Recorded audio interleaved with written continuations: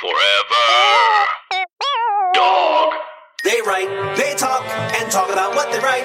Tune in tonight, or whenever the time is right. It's the Writers Panel with Ben Blacker, and it's starting now. Oh, yeah!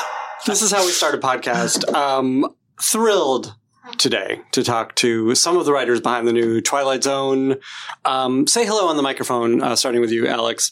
Hi. So we know what your voice sounds like. And you have been on this podcast before. Yeah, that's right. And like 7 years ago. A long time ago. Yeah, for Key and Peele. Key and Peele. Yeah, that's right. What are some of the other things you've worked on? Where do people know your name? Since Key and Peele, I went on a Harmon run. I worked on 2 seasons of Community and 1 season of Rick and Morty in between, which was amazing. I've ended up getting to work with like some amazing geniuses like Jordan and Harmon and I got to work on Big Mouth, which was amazing. It was like one of the best rooms I've ever been in. Those people are amazing. And I don't know. Oh, and Jordan and I wrote Keanu, and thanks. So and that was an experience in itself. And then yeah, Jordan's a super genius. He's the best in the world. Rest in peace. I didn't. I'm sorry. You have to wow. find out this way. Oh, right. This is coming out in May, so he'll be dead by then. Right. Okay. Right. Guys, Right. it's a real Twilight Zone. I really hope not. Yeah, I hope not for so many reasons. Yeah. Heather. Hi. Nice to meet you. Hi, it's nice to meet you too. It's my first time on your podcast. Thanks for being here. So since the last time we talked, Yes. literally my whole life has happened. Since the last time we talked, we've That's just an seen interesting this picture room. of time. Yeah. We've seen you on television. We've seen your name on television. Tell us some of the things we know you from. Well, I wrote before Twilight Zone. I wrote for Miracle Workers with Simon Rich, who I'm also currently writing a movie for Legendary with. Oh yeah, congratulations! Thank you very much. Thank you. Before that, I worked on Corporate on Comedy Central, which is awesome. Those guys are brilliant, and I loved that experience. I wrote for Saturday Night Live. Which is the not funny Key and Peele.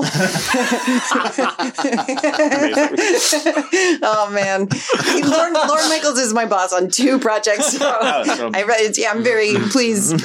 That's a joke. That's a joke. So yeah, I've done I think like Alex, came from comedy to Twilight Zone. Yeah. I thought that was interesting. And let's get into that. We're going to be joined by Glen Morgan soon, but I want to talk about, you are both comedy people. You're known for comedy. Outside of your connection to Jordan, what brought you into the Twilight Zone? Why were you the right writers for this project? I think that the connection to Jordan is like adjacent to that related to that is that the Jordan of it, like the mentality behind, like people were so surprised by Jordan going to Get Out, except anybody who knew him. But also I think that the secret that opens up is that there's a lot of connection between, I think, comedy and genre. I mean, for me, my original connection to Jordan was through sci-fi and horror. He leaned more horror, I leaned more sci-fi, but I got in, my first writing job was Key and Peele because of my connection to Jordan, which was more about like Gremlins than it was about like the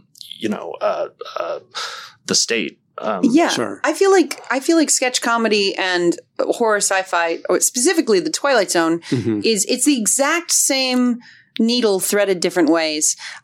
If it's the sketch version, if you walk around a corner and everybody is frozen in time, in the Twilight Zone, it's like, oh no, what's happened?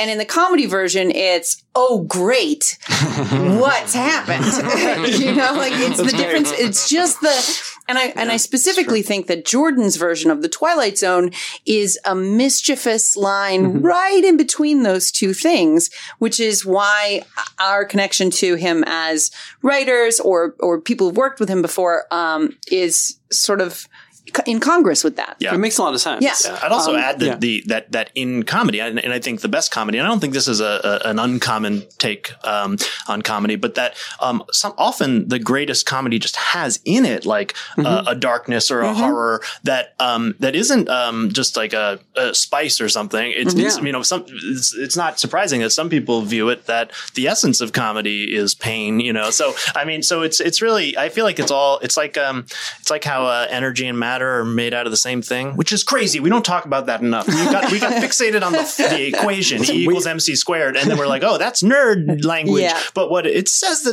the energy and matter, which are the only 2 things. I think that one more point about horror and comedy and their relationship is that laughter is the response to anything that surprises but does not frighten you. And horror is the experience of something frightening you. But in a movie theater, everyone laughs immediately afterwards because they're reminded, oh, I'm not in danger. So I think that it's literally stimulating the exact same part of your response brain. I don't know. Yeah. Well, it's the visceral element. There's a visceral element in comedy and in horror that isn't in all genres. I mean, I sometimes sum it up for myself as fun, although that's misleading because it might imply light fun or something. But are you saying that everything else is not fun?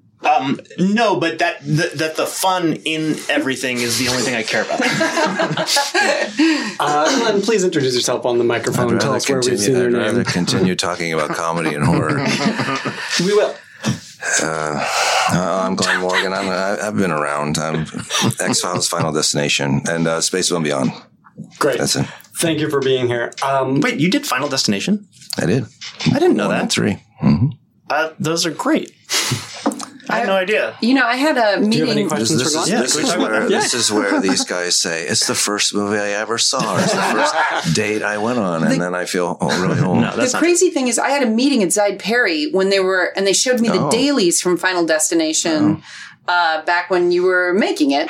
How old are you? I was 3. Yeah, I know. 19, 20, somewhere in there. Yeah. And they were like, check this out. And they showed me the bus hit. And I was like, what is this? This is great. Yeah. Jordan told me, I hadn't seen it until I was working with Jordan on stuff. And he was like, oh, you got to watch Final Destination as an example of like, as an amazing horror movie. I better go see Us. Yeah. Which I have. Yeah, on the record. Each of you is responsible for 2 episodes in this Twilight Zone series. I'd like to talk about how the series was put together.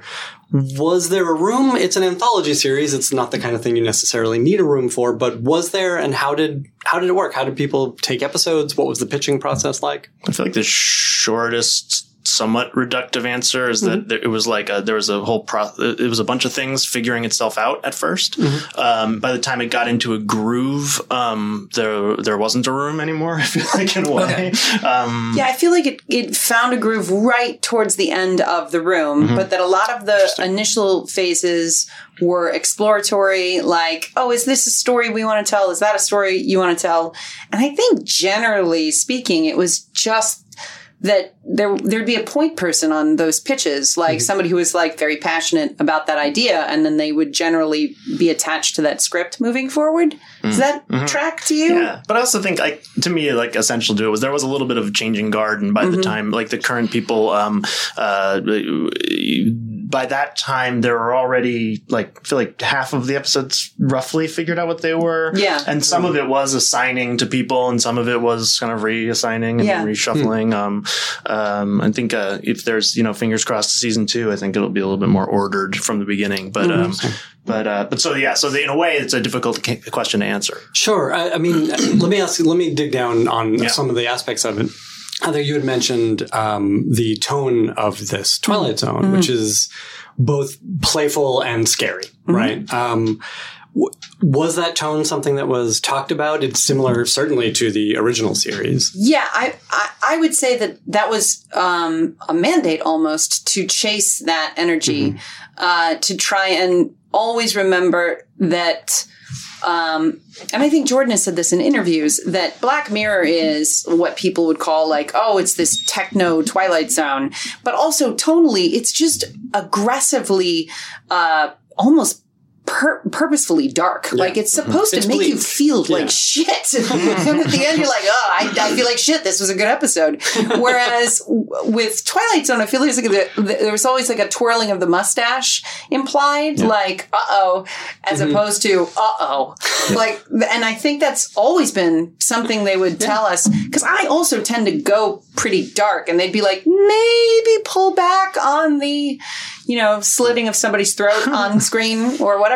But also it's the darkness of, I feel like Black Mirror is a little bit more about, I'm thinking this as I'm saying it, we talked about this a lot, but it's like, it's almost more about pointing out something horrible about the world and society or what the world and society could be, whereas the Twilight Zone's more about, humanity almost, like as opposed to society, you could almost say. That like, I mean, like what somebody said really early on that like in Black Mirror, they'd be like, well, what if there was an app that did this and it was taken to its extreme? And Twilight Zone's a little bit more like, what if somebody could suddenly see the future? And it's not going to be like, but wait, so how did he get the ability to see the future? Right. It's like he stepped into the Twilight Zone, and it's not supposed to be about exploring a rational connection of how this could lead to this. It's in a lot of ways, it's the difference between science fiction and horror. Right? Yeah. One is about big ideas. One is about this more human aspect. Yeah. Somebody said early on that like, and I don't know if I necessarily endorse this, but I don't oppose it, that the Twilight Zone is not sci-fi. I mean, I would say it is sci-fi, but I mean, but what they mean by that is that it's not, sure. What you just said. I mean, that is. Do you think it's like fantasy? What is it? Fantasy horror? It's almost. I feel like the lineage goes straight back to like fairy tales, practically. Like, Glenn, what do you think the Twilight Zone? yeah, Glenn, to answer your question, we're trying to figure it out over here. I think it's all that stuff. I think that, like what you were saying, from what I knew before or what I've read, Serling had been in the Pacific and saw some pretty horrible things, and but he wore that paratrooper bracelet, which Jordan does as well, and I didn't realize that. And I think that he, after all he saw, he wanted to still believe in people. And so I think the Twilight Zone is if you are a good person, but you took that dollar bill to pay for your kid's school or food, and you knew it was wrong, you were going to get let off the hook. Mm-hmm. If you took that dollar so that kid wouldn't eat, forget it. Yeah, I mean, it is a fairy tale in the way it's about their morality plays, right? That's also true of Vonnegut in a different way. I mean, there's like an American tradition. I think it goes through Twain too, like the tradition of really sort of cynical and dark and mischievous, and yet with like a real, it's not nihilistic, it's not, it's humanistic. Yeah, it's humanistic. Yeah. Which just seems like as a place as any to ask why the Twilight Zone, why now? And Glenn, I want to talk to you about this. Specifically, I think we know your name from the X-Files first and foremost, and you've worked in these sort of Twilight Zone adjacent kinds of stories. But this is the Twilight Zone. That's something different, right? There's a legacy to it. There's a lineage to it. Why bring this back now? I think that it can, I think that could have been like Doctor Who, that it could have played the whole time and just vary depending on the times. Mm-hmm. Obviously, there's good reason to bring it back now, because of the rise of the radical left. Yeah, right, exactly. Yeah. Well, no, but to all the Audrey and Wynn and Simon and Jordan's credit, we have episodes that are critical. Yeah, of the that's like, don't think you're just that's what I think is a good thing about what we're doing is just. We have an episode about a gun, and we worked hard to not make it. You like guns bad? You don't like guns? You know what I mean? Right. So and I think that's what Sterling did. Yeah. Actually, speaking of which, in one thing I noticed in some of the response, and this is a comment that I take to heart because some of the backlash that I saw to the comedian, which I wrote, a lot of people being like, "Oh, this is like left wing propaganda, anti-gun," and I'm just like, that was like a failed joke that this guy is hung up on that doesn't work, and it's this character. And I mean, but I think it did bump a certain kind of person right out of the story, and it is from my perspective as a writer, I'm like the show is not, and the Twilight Zone isn't taking a specific stand on the Second Amendment, but I think to some people that's all they could hear once they hear it because it's so charged. Yeah. So I mean, I don't know whether I would do that any differently necessarily, but it does. One of the things that Jordan always drives, I think, is a question of like trying to make something that almost any audience can consume without sacrificing the integrity of the content. And that thinking in those terms, that you get to a place where you're like, okay, well, is there a way I could have, written that episode so that, like people who are really passionate about the Second Amendment wouldn't be upset? But I mean, yes, leave out that joke. I never met him, obviously. Rod Serling was gone before you guys were born, I'm sure. But you think we're so young? Yeah, I know you are. Yeah. But he would want you to do that. I mean, from what I read, it was never a top 10 hit. It was in the top 20. It was canceled several times. The network kind of hated it. Right. They canceled and brought it out back in an hour, and then that format didn't really work. And then when it was done, Serling sold the rights for $25,000 because you go, that's that. And so, but he would want you to do that. I mean, that's why he did it, because he was writing all that stuff, he did want he wanted to be saying things with it or achieving change. And he couldn't do it in a regular format, so he went to sci-fi, fantasy, or horror, whatever it is. Well, that's why I say I don't know whether I would do it any differently. If I thought that I could, I mean, what I would most love is to get that into those people's heads without upsetting them. Just stop reading reviews. I know. Let's talk about the comedian for a minute. Comedian, Alex, you wrote it was the first one out of the gate, or I guess one of the first two out of the gate. Yeah, I think technically they've named it episode 1. I mean, it's not a big deal. I don't care. It was the third one we filmed. Yes, that's correct. Tell us about this episode. Was it something that you had pitched? Was it something you brought to the table? Well, the story was from the original room. And unless I'm misremembering, Heather was the one who was like, the joke should be making the people disappear, which is like the episode.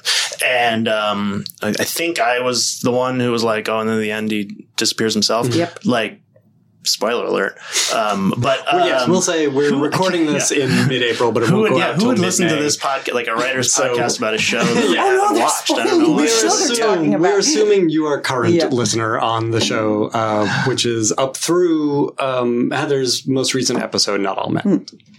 But anyway. So the it was definitely a collaborative effort all the way, figuring out what the story was, and then it was a joy to get to write, and great notes all along. I mean, the team was including Glen, was just amazing to work with notes wise, and then production was a joy. I mean, it was basically just it was one of my favorite experiences ever writing something for television. Owen Harris he did that episode of Black Mirror. That was so great. The simulation.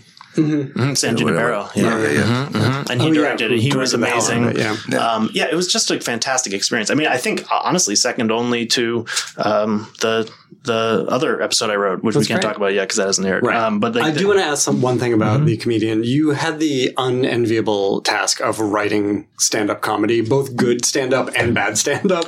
Right. Well, actually, I mean, speak to the reviews. The one comment that I've heard that I just have nothing but contempt for is people being like, the jokes weren't even funny, and I'm like, yeah, that's like watching Jaws and being like, the shark kept eating people, or like Groundhog Day. It's like, this movie sucks. Can you notice every morning when he wakes up, it's the same day again? Like they couldn't come up with any other days. I'm like, you idiot. I mean, no offense to people who think that, but they're stupid. The part of the relief of writing that episode was that I barely had to write anything funny at all, because the only comedy you see Samir deliver is first comedy of a person who's the main thing we need to know about him is that he's not doing that great at comedy. It's not that he's horrible.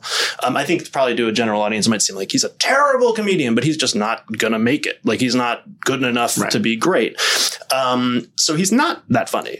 And then there's magic. At which point, no matter what he says, as long as he names a person that he knows personally, he will get guaranteed laughs. And that is true to the end from when he erases himself. So really, there were only a tiny handful of like sort of peripheral things I had to write. The most stressful thing was writing Dee Dee Scott's stand-up, which ended up not really even being in the episode. And that's because that's something that you'd have to believe that an audience would think was hilarious without magic. And it's like, oh God, it was so much easier to write stuff where, the real challenge was trying to make there be a sort of progression from it being like, even nominally funny to just being basically naming names. Right. And then we in the room kind of rewrote that final bit when once he makes his decision, and that was the goal. There was to try to make it more like, that should have been his best material, kind of, but from him, not from him as a master of comedy. And then the laughter is sort of almost unrelated to it, right? I mean, I think we're supposed to like his act more, but not necessarily to the riotous laughter that he's getting, which is nothing to do with, that was I really like that scene, and it was really fun to shoot too. It was very eerie. It was like, that was where I think we were all on set. We're like, oh, it's the Twilight Zone, because that's cool. Just to see him like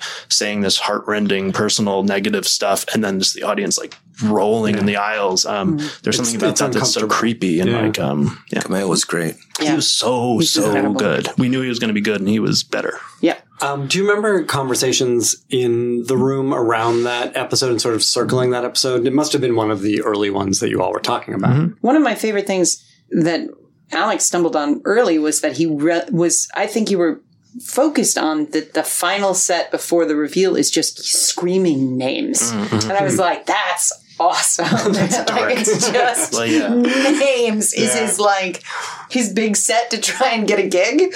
I thought that was, I really enjoyed that. Yeah. Well, and I think partly because it's about, it's by that point, it's sort of like it's throwing humans into a fire, to fuel an engine. And it has almost nothing to do with comedy. To me, the episode is much more about like success and status than it is about even creativity at all, let alone stand-up comedy specifically. I mean, I think it applies to just about anyone in our society in theory. And Jordan, I think, was the one who was like, let's make sure that on some level it works as like social media, which we didn't need to be explicit at all. It was just like, let's just have some of that resonance in there. There's just a little bit of talk of followers. There used to be more. But the idea that I think anyone down to like a 13-year-old kid in our society has a sense of like, how am I stacking up? Like, what's my stat? Like, how am I being regarded? Am I getting the right feedback, the right validation? And like, when I do this, I get more. When I do this, I get less. And that's, I think, probably damaging to our humanity. What, life as performance? I think it's fine. We're fine. It's going great. Have you guys seen? You were in here when we got here. I thought that was weird. Let's skip ahead to A Traveler. Glen, this is your episode, or your name is on this episode. Was this another one that came out of the room? I went there after these guys were in the room, and I met Audrey and Wynn, and they gave me some, what are the outlines or kind of ideas or something. Oh, interesting. And so, they said, I want to see an alien in a jail cell. Let's backtrack from there then. Was this an idea generated from the room? Was this an idea generated from them? How did it Well, all three of us had together? different paths. Like, Heather was in the room for longer than I was. I kind of was in, and then I left, and then I came back. So I feel like it was always in the works. I didn't... Yeah, I mean, there were a few different permutations on it. I'm reticent to say that it was my idea, but it might have been my idea. Did you come up with all of these episodes? I'm currently in... He came up with the original shit. Great job. That's what I thought. I'm also the gremlin on the wing. Yeah, I assume. That's me. Yeah, that's great work. Love your work. I don't remember exactly what... I mean, there was a version that took place in the seed was there. Dam broke. Yeah, there was a dam that broke. But I feel like there was. I don't want to say for certain, but the idea in the room was somebody wakes up a sheriff and is like, "Hey, buddy, you got to come downtown," and they go, and there's an alien there.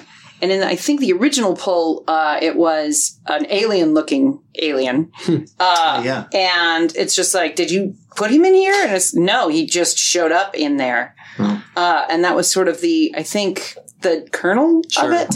Sure. And it was me. I did it. I did all that. The Heather Zone. You played Jordan Peele, the narrator in this, right? Yes. That's what I thought. Yeah. I'm the bracelet. Literally. He's like, it was created by Jim Henson, but Heather manipulates him. Oh, I believe it. He does his voice and everything. So, Glen, you get this sort of jumping off point. And then how did the story start to come together for you? What were you looking to write about with this? These things for me is always what the originals. As a kid, I think I learned about the horrors of greed and envy and all that from Twilight Zone way before Shakespeare. And so you always have to go, what is that about? And from, I always like the story, Traveler's Mysterious Stranger, I think, Mark Twain, and, Faustian stories about this person that shows up. So, and then just kind of the way things are going in the world today was like, it was about lying and truth. And, the sheriff's like, just because that lie benefited her, you can't believe it. I think we're all hoping that, in this room, the bar situation, that you go, oh, did he not do it? I don't believe you. Right. But if the facts were that he didn't do it. So it's about that. Interesting. And so it's just working from that way to create a character that everybody liked, but then was able to tell lies and like that. It's interesting because it's satirical without being parody, without being so on the nose. You're exploring these bigger themes that are very present for us, but it still is, it's just a great sci-fi story, great horror story. Thanks. Lily Amirpour, who did whatever the title of that. A Girl Walks Home. Midnight, and it goes on and on. It was stunningly directed. She's really great. And our DPs, Matthias Herndl and Craig Robleski are just phenomenal and help all those directors so much. That whole crew the whole crew is just extraordinary. And, they helped out. And tell me about the setting of this one. I'm curious about that. Alaska? Yeah. I don't remember. It was probably something like what would you need to protect and what would you need to lie about? And so putting it up in Alaska, that frontier town, that's always like, you have a frontier town and Mysterious Stranger walks into it. So where's the frontier now? That's great. Probably came out that way. Yeah, that makes sense. And then Heather, 6 Degrees of Freedom is your first one out. Yes. And I would say that's very collaborative between Glen and I. There were a few different drafts of that. And so I feel like the shape that it's in now is more... it's a lot of Glen. Yeah. So, which is the nature of TV. That goes back to something you talked about earlier, is that, you can be in the room and you go in the room and here's all these ideas. And then there becomes a period where you have to start prepping and you're going to Vancouver and you're like, oh, we can't do that. Or we can do this. And so then the stories take different shapes sometimes just because you can't do it. Yeah. What don't we have or what do we have? Right? Yeah. This being a writer's podcast, I feel like probably everybody always talks about this, but the collaboration is that was like probably the single most important lesson I learned coming to Hollywood was collaboration. Yeah. That was it. And the fact that there isn't a script, even if every word of it was written by one person, that is solely by that person. It was very, very valuable to me to separate in my head credit from, sort of deeper credit. Like the questions of what I feel responsible for and proud of, and the question of what I've officially been credited for is, I've been lucky enough that it's mostly overlapped, but it's, it's never, completely, the whole story. 6 Degrees of Freedom to Jacob Verbruggen, a Belgian director. He should be a writer on that too. I mean, the way his approach, and he's like, oh, I'm going to watch Solaris. I'm like, no. don't do that. And then when I saw his cut, I was like, wow, we talked about it. We prepped it. We worked well together. We liked each other. And then when I saw that, I'm like, this is like some foreign film. Let's talk about putting that imprint onto something like The Twilight Zone. I mean, there's a pretty incredible stable of writers who worked on this.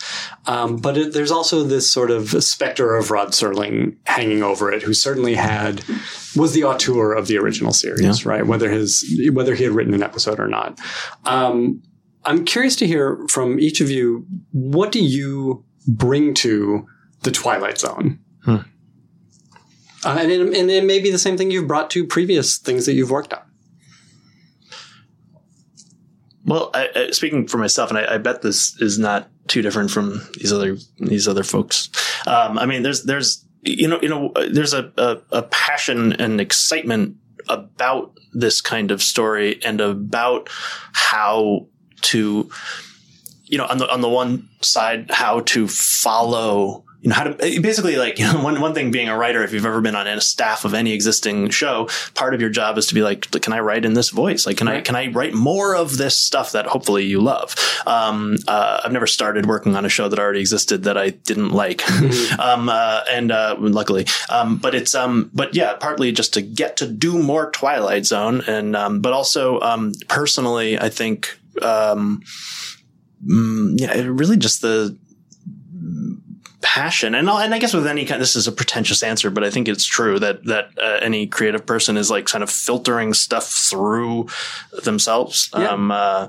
I use the new pronoun. But I guess that's part of the question is as that stuff is getting filtered through you, what are you, Alex, imprinting on the Twilight Zone? I think I'm having trouble answering the question because I've found a lot of good has come out of me trying to take myself out. Sure. A lot of good. Yes. Well, no, but I have the worst time writing and am the worst writer when I'm thinking about Alex Rubens writing. Yeah. If I forget about the existence of Alex Rubens, then ironically, I think actually that's when I'm most putting the Alex Rubens into it because I'm not self-conscious about it. So, I mean, this is a shitty answer to your question. I mean, but you're also, he's good on set. Mm-hmm. He's was on top of an Emmy-winning director, and Campbell, who's a Academy Award nominated writer, and he was respectful to go this and that. Where I've been around, I'm do what you want. Well, yeah, I guess on set, I care. I guess the strength I have is that I care very much about getting it right in quotes, but also I'm aware that the word "right" goes in quotes. That collaboration is involved. I'm never I'd like to think that I'm never pushing for anything for me. Sure. It's always for the show. And I've been wrong, by the way. I fought tooth and nail a couple of things in The Comedian that I'm thank God you guys pushed back. No kidding. I was it cannot end with the Shining reference. I sent frantic text messages to win. I was wrong. I'm really glad he stuck to his guns on it. You guys stuck your guns on it. The reason but I think partly because I'm sometimes motivated by fear of unnecessary embarrassment. I don't want there to be the moments where I can imagine watching it and being oh, that was a bad choice. And ultimately that is fear. And I do like to not make decisions based on fear. I think that ending was great. And I give the credit again to production designer Michael Wiley. We've incorporated all kinds of looks from the original Twilight Zone, and that mural was there. And then Owen's oh, hey. Yeah, Owen, that's cool. Owen really drove that one, I think, right? Yeah. Heather, you are clearly a fan of this material, the original material. How do you step up and write that? How do you not write it as a fan? Arrogance. Or do you not? Well, that's why huge amounts of arrogance. Really, the size of my ego dwarfs. No, I think it was just excitement. I never nobody in their right mind's oh, I'm gonna nail Sterling. I'm gonna get this. Totally. They're gonna say, well, he tried to do the Twilight Zone and she nailed it. But it was mostly oh my gosh, what an incredible set of toys to play with. And it's literally every toy in the entire toy box. Any kind of a thing that you want to write, you can put in the Twilight Zone. Any period of time, any type of story, as long as you're investigating that human condition, you could have a medieval Twilight Zone episode, a future one. You could have one that takes place inside of a single room. It's in a toy barrel. Yeah, in a toy, literally, and it's every kind of thing. And so I think that, but when I was I was please consider me, even though I've only written comedy previous to this. It was a real, adoration of the show and an excitement to try to play in that box. But yeah, no, I never thought I was never I got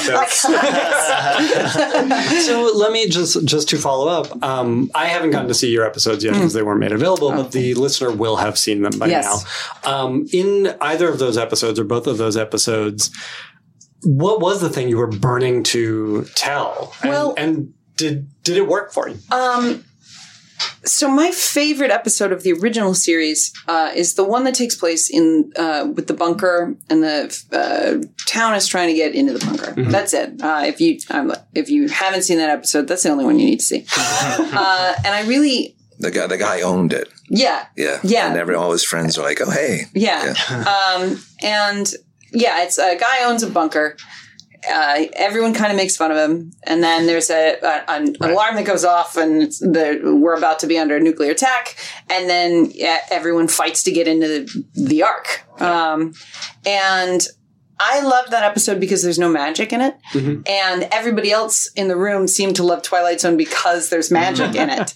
And I was really excited to tell stories that potentially had no magic but still took place in the Twilight Zone, and that was not like a personal agenda, but I was like, there's also a toy that has no moving parts. Yeah. Well, you saw how fungible this concept could be. Yeah. And wanted to attack that. That's cool. And so that was my passion going into the first season. And if there is a second season, I don't know that it would continue. But that was what I wanted to. You got to exercise. No, that's cool. I think, so I came in later.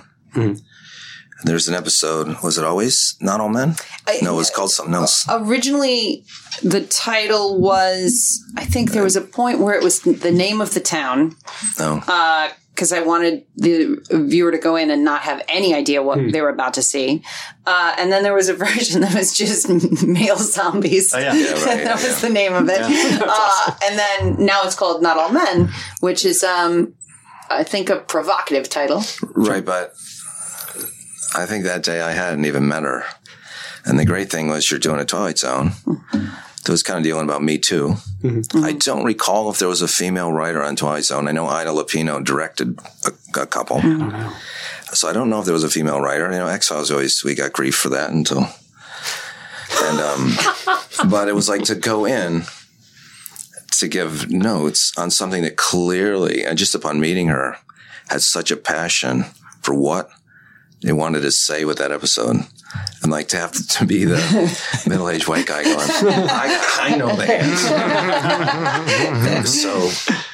So what kind of notes did you give? Wait, can I just cut in to say that we when we all chuckled at Until, it was because of the presence in the room of, I feel like just listening to it, replaying it in my head. And it's like, we all had men writers until, and it's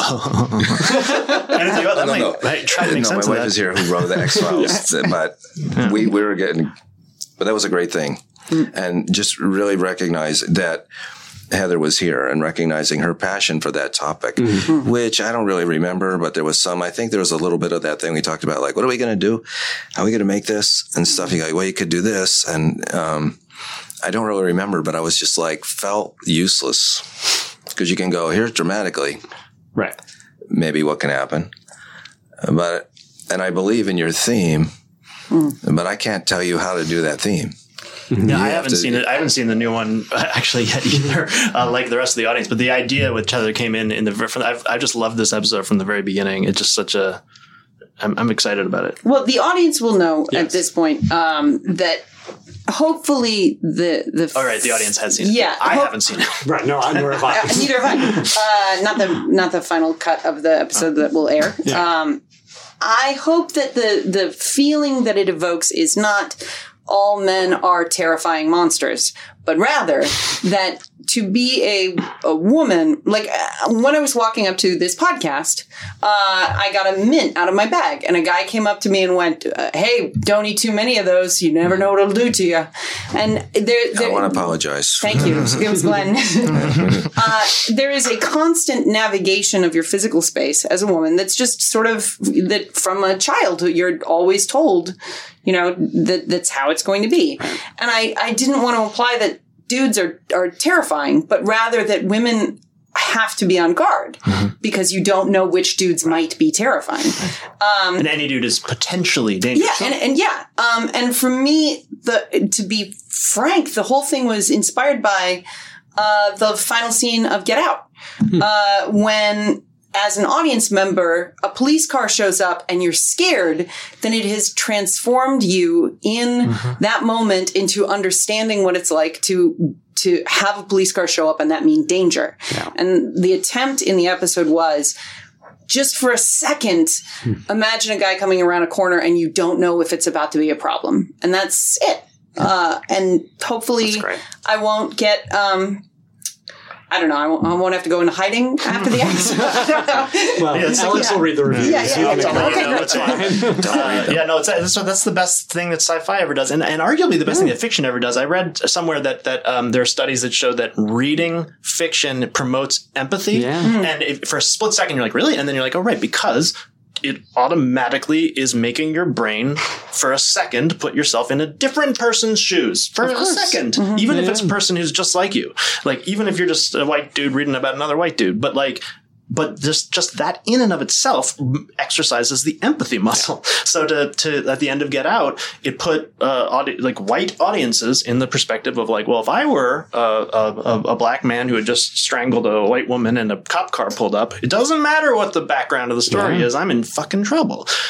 My silent alarm went off in my house the other day, and cops showed up with guns out, and I was like, I got a real good glimpse of of my own privilege, right? Because I walk out of the door and I was scared. I sort of had my hands up a little bit.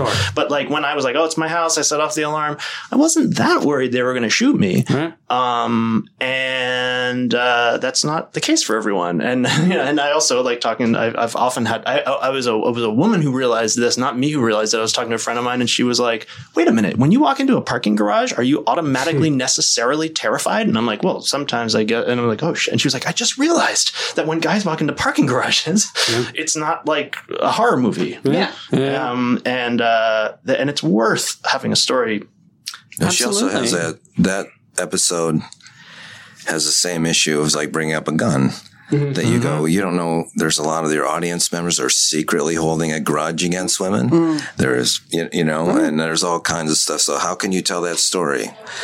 That people don't click off, and it's a hard one to tell. I was thinking about it. Those issues that Sterling was dealing with. 59. I mean, I know it was on, but Kennedy was still alive. The Cold War. I think I don't know. We hadn't put a man in space. They wrote about space all the time. There's a lot. They had an episode where a kid died in Vietnam, but it was like before things got really heated. And so there's a lot that has really changed that, the Twilight Zone didn't have to deal with. And I believe, without knowing him, that Sterling would be happy that we picked those topics that are really hard. Yeah, I think so too. And I think it's both telling and brilliant that, we have an outlet for this kind of storytelling, the storytelling that asks questions and that can put you into someone else's shoes and all that. And that, the Twilight Zone's impact goes beyond the Twilight Zone remake, right? It's the past 50 years of television and film. And so to see it now distilled again in this way is really exciting as a fan of both the old and the new one. Let's wrap up very briefly by asking you what you are watching on television these days. What's getting you excited, inspired? What are you talking about with your friends? If you're in a room right now, what is everyone talking about? Alex, let's start with you. I'm rewatching with my wife, who's watching for the first time, Ronald Moore's Battlestar Galactica, which is even better the second time through. The show's amazing. And just last night we watched the first episode of season 2 of Killing Eve, which I love. So those are two different. As you watch Battlestar, are you listening along with the Battlestar Galacticast?